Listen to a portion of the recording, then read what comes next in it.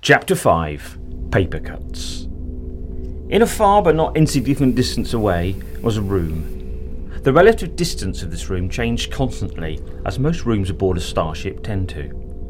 The room was sparkling, so impossibly clean that dirt seemed uncomfortable settling on the floor. It was a very large room, primarily designed to show off how much empty space the owner could afford. The ceiling was peppered in clicks and beeps as lights flicked on and off in an impressive array. An expensive and useless optional extra in the room's construction, meant to make the place feel more productive and involved. The man, sitting at the centre in a chair several sizes too tall and far too ornamental to be in any way comfortable, couldn't feel less involved. This man is George Miller, currently feeling very at odds in the captain's chair of his prize cruiser at the heart of his death fleet. Like many men who'd ended up in control of such a vast empire, he was terribly unhappy. Miller dealt with unhappiness in a very adult and productive manner, by choosing and prioritising individual pockets of sadness on a daily basis. He found that he could focus on hating something different every day, and today he was thinking of how sick he was of hearing the word death. It was his own fault. Maybe he'd gone a bit overboard with the whole death naming convention thing. Death's Moon, Death Troopers, Death Orders, even Death Community Outreach Programs. Before his stint at Universal Domination, Miller had had a very short and unsuccessful career in advertising. He'd thought that by naming everything using death would make him sound intimidating and recognisable, but now he found it just made him look unimaginative and childish. Anything would be better at this stage, even calling his ships Life Management Conversion Cruisers. Miller looked out into the emptiness from his window on the bridge. Each day, that sight frightened him more and more. All it contained was disappointment. Like most men, his fascination to feel big and important within the boundaries of civilization crippled his appreciation of the majesty of the infinite. "Can we get some curtains in here?" he asked warily to his assistant, who was diligently running the vast majority of Miller's empire from a small desk in the corner of the bridge. "The view is a testament to your glory, my lord. Reminds us that the universe is yours," replied the assistant, not looking up. "Glory or not, it gets a bit samey," Miller muttered as he hopped out of his seat. "I think I'm going to go and get something to eat," he announced. "My lord, your appointment with your death golf instructor is within the hour. I suggest you wait here." "Golf? It's just golf. Can't we just pack it in with the whole death stuff? We don't have to prefix everything." "It is humble that you think so, my lord, but your subjects adore it." "Do they?" "Of course, my lord. When they hear a death cruiser is on the way, they praise your greatness." "It's just, I don't think I've actually met any of my subjects." "Of course, my lord. They know they're not worthy to receive your presence." "You'd think I'd know at least a couple," replied Miller glumly as he slid back into his chair and went back to his crossword. The war for Miller was apparently going incredibly well, and that was very upsetting. It had raged now for almost 10 years, and Miller had found himself spending most of his time sitting in his chair or slumped on the floor staring at patterns on the wall, all the while having to listen to underlings relentlessly report great victories and praising his leadership. He'd started his war for the excitement and adventure, intent on leading troops into great battles and witnessing magnificent displays of space combat, just like the old films he loved as a child. Slowly, wonder turned to boredom and guns to paperwork. Sure, fighting within the solar system continued relentlessly under his name, but he never saw any of it. George Miller looked at his watch. The numbers made little sense to him anymore. Living on the ship was a round-the-clock lifestyle, totally at the mercy of his calendar, juggling his time between appointments, policy meetings, and staring out into the void. Some days he thought he caught shapes in the darkness. Shadows danced in the corners of his vision. Images that he decided were the result of his large caffeine intake. But even after cutting down on his mid-morning lattes, the view was just as unsettling as before. He felt like he was on the wrong side of a two-way mirror. Miller reflected. He was sick of it all, and he was still a bit peckish. Having lost a lot of weight recently, he was discovering his new slender frame was becoming an annoyance, as he loathed asking for new trousers. Maybe the weight loss was partly due to his recent lack of sleep. Miller grimaced as he remembered that currently the most powerful person in the universe needed to sleep with the lights on. "I'm just going to grab a bite. I'll be back shortly," said Miller, having comprehensively failed to complete even a single clue on his crossword. "Did the caterers fail you at lunch, my lord? I shall have them removed post-haste," queried the assistant, reaching for a new form. No, lunch was fine. Good even. I just feel like a small snack." "I understand, my lord," replied the assistant as he completed signing off a new airlock expulsion form for several of the kitchen staff and made a mental note to drop it off on his way to dinner later. "Thanks, Pritchard. I'll see you in a bit," said Miller as he started to leave.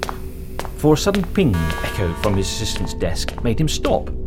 "What was that?" he inquired, looking for something to break the tedium. "Nothing, my lord," replied Pritchard a little too quickly. Miller walked back over to his assistant. Someone he'd had by his side since day one. Pritchard was a shrewd individual by all accounts, thin as a thistle and twice as sharp. He hung over his desk like a spider, his spindly arms moving at speeds that made onlookers surprisingly uncomfortable. In a single day, Pritchard would easily get through at least 2 small trees' worth of paperwork. Originally working as Miller's top accountant, Pritchard stayed within the upper echelons of power due to his knowledge of one of the universal truths, that the real person in charge is not the one who gives the orders, but rather the one who writes them down. "Look, it must be something, Pritchard. The screen's gone all red," said Miller, leaning over Pritchard's shoulder, quite unaware of the intensity of a twitch currently a prominent feature in his assistant's left eye. "I'm sure it's nothing, my lord," replied Pritchard, as smoothly as he could, trying his best to divert any interest. "No, look, it's one of our death moons. It says it's broken its inertia stabilisation." "Which death moon is that?" "At number 5, my lord." "Thought we only had 3. "Your empire grows in your magnificent vision, my lord." "Ah, that's good, I guess. Well, it sounds like some damn exciting stuff. I'd best leave you to it," said Miller, stepping smartly away from his desk and making his way over to the door, which suddenly sprang open in his face, resulting in him almost being bowled over by a death trooper. "My lord, there's an emergency!" shouted a trooper as he caught his footing, causing Pritchard's twitch to go into overdrive. "Ah, splendid. I mean, nothing too serious?" responded Miller, in the desperate hope that this was leading somewhere more exciting than a snack. "Well, my lord, we've captured..." began the trooper, slightly taken aback by Miller's warm smile. "How dare you even think of talking to your glorious deity? Are you asking to have your fingers plucked from their joints?" yelled Pritchard, rising from his desk and drawing himself up to his full height, arms outstretched like a perverted vampire, flashing his victim. "My apologies, mighty leader. I've been too forward. Please, I beg your forgiveness," spluttered the trooper, audibly trembling and bowing deeply. "Steady on, lads. Let's all calm down." "What's your name, son?" said Miller, placing his hand on the man's shoulder. "Really, my lord, I must protest," interjected Pritchard. "Kevin, sir. I mean, my lord," said Kevin. "Good. Nice to meet you, Kevin. Don't mind old Pritchie here. He can be a wee bit protective of me, but he means well. So, what was it you wanted to tell us?" Well, we've captured a rebel spy, sir. We discovered him sneaking around the officers' quarters, and he's being prepped for interrogation." "Splendid. Good work, team," beamed Miller. "Looks like I've got something to watch with my snack, then." Pritchard felt several of the larger knots in his back unravel. His eyes stopped twitching, and he began to relax. Nothing made him calmer than a good torture.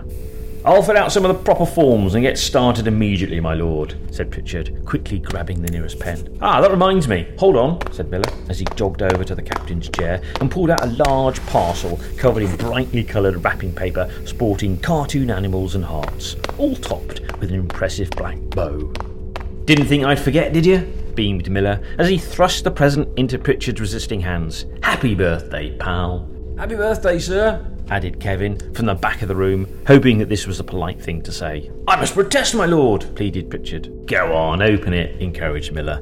"It's from me and Melissa." Pritchard rather reluctantly peeled open the parcel to reveal Sergeant Stabby's premium torture kit. A meagre selection that utterly paled in comparison to his own personal collection of handcrafted interrogation tools.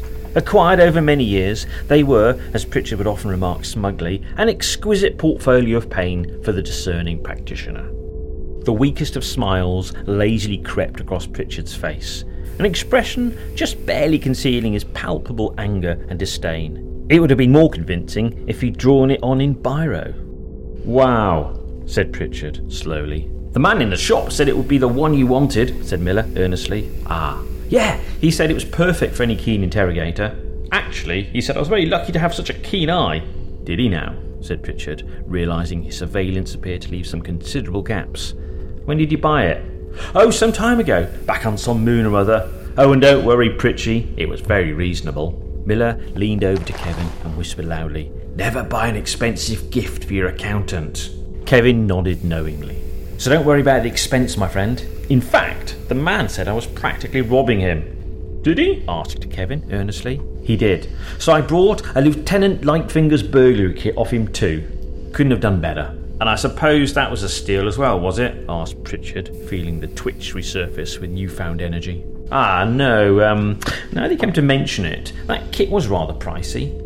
I think I had to go back to the ATM a couple of times. Anyway, happy birthday.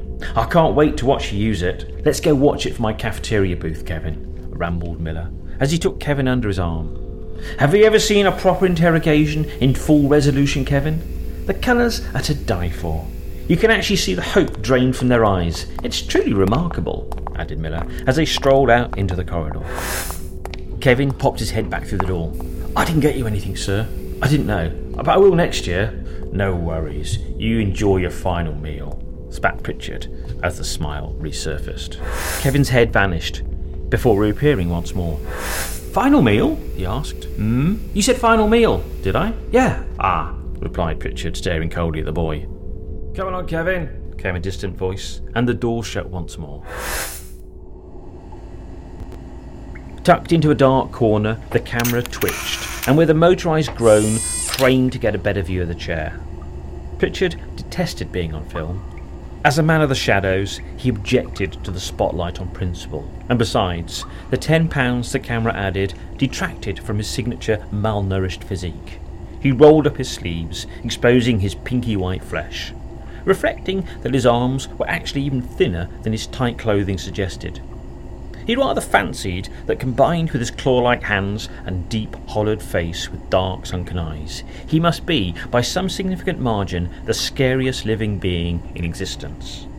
Pritchard was all alone in the room, apart from the guest, a presumably fairly unwilling participant who sat slumped in a chair in the centre of the room. A chair that was bright crimson, for reasons fairly obvious to anyone who's had any real experience of tough stains. A hood hung over the person's head, and all their limbs were clamped securely to the chair. Pritchard whipped the hood away, revealing a bleary-eyed face with a strong chiselled jawline, sporting a magnificent head of hair that was naturally bedraggled, in a way that would take forever to achieve in a hair salon. Captain Harding, I presume? Asked Pritchard, as he wheeled a clinical cabinet over to the chair. In the flesh, said Harding, sitting up defiantly. Oh, we'll find out what's in your flesh soon enough, Captain, purred Pritchard, washing his hands in antiseptic. A man to whom health and safety meant a good deal. If you care about formalities, my name is Pritchard. I won't pretend it's a pleasure to meet you, he added, after picking up one of the many forms he brought with him. Now, he continued, I'm just going to run through a quick medical questionnaire before we get started. Just shake or nod your head accordingly. Any heart conditions? Good. Any allergies? Good. On any medication? Good. Finally, any recent injuries? No? Well, I'll just leave that blank for now, shall I? Said Pritchard, allowing himself a small smirk as he went about setting up. Harding watched carefully as Pritchard, humming eerily, calmly went through his preparation rituals.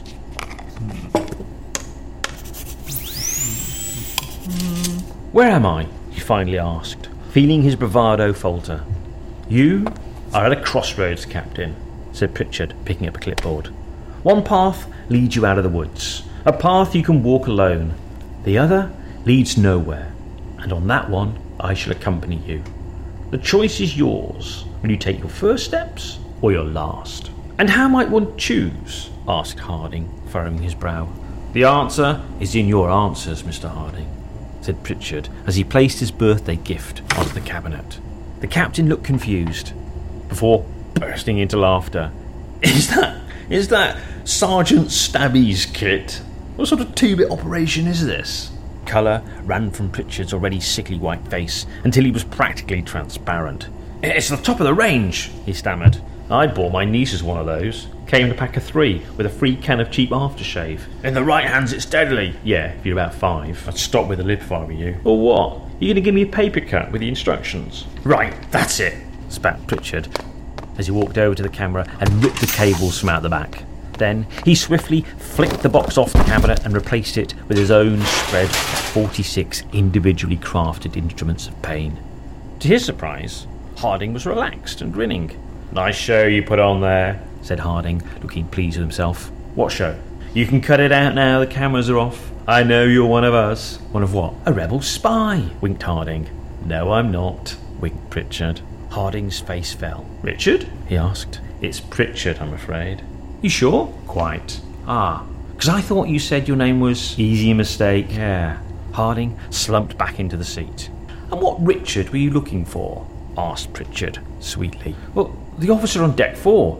I was meant to meet him if things went south." Pritchard nodded and tapped the comms device on his wrist. "Ah, Carol, it's me. Could you possibly ask Richard from deck 4 to pop up here, please?" "Yeah, just tell him it's urgent, will you?" "Thanks." "Oh," said Harding, staring meekly down at his feet. "Yeah," said Pritchard as he cracked his knuckles.